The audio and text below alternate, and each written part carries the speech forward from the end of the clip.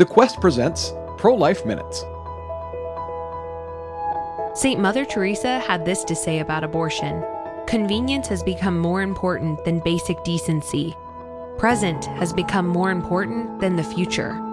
We have dehumanized the most vulnerable humans in our world and are blotting them out. It is a shame that one baby has to die so the other person may live as they wish. Or maybe you prefer President Ronald Reagan's quote, "I have noticed everyone that is for abortion is already born."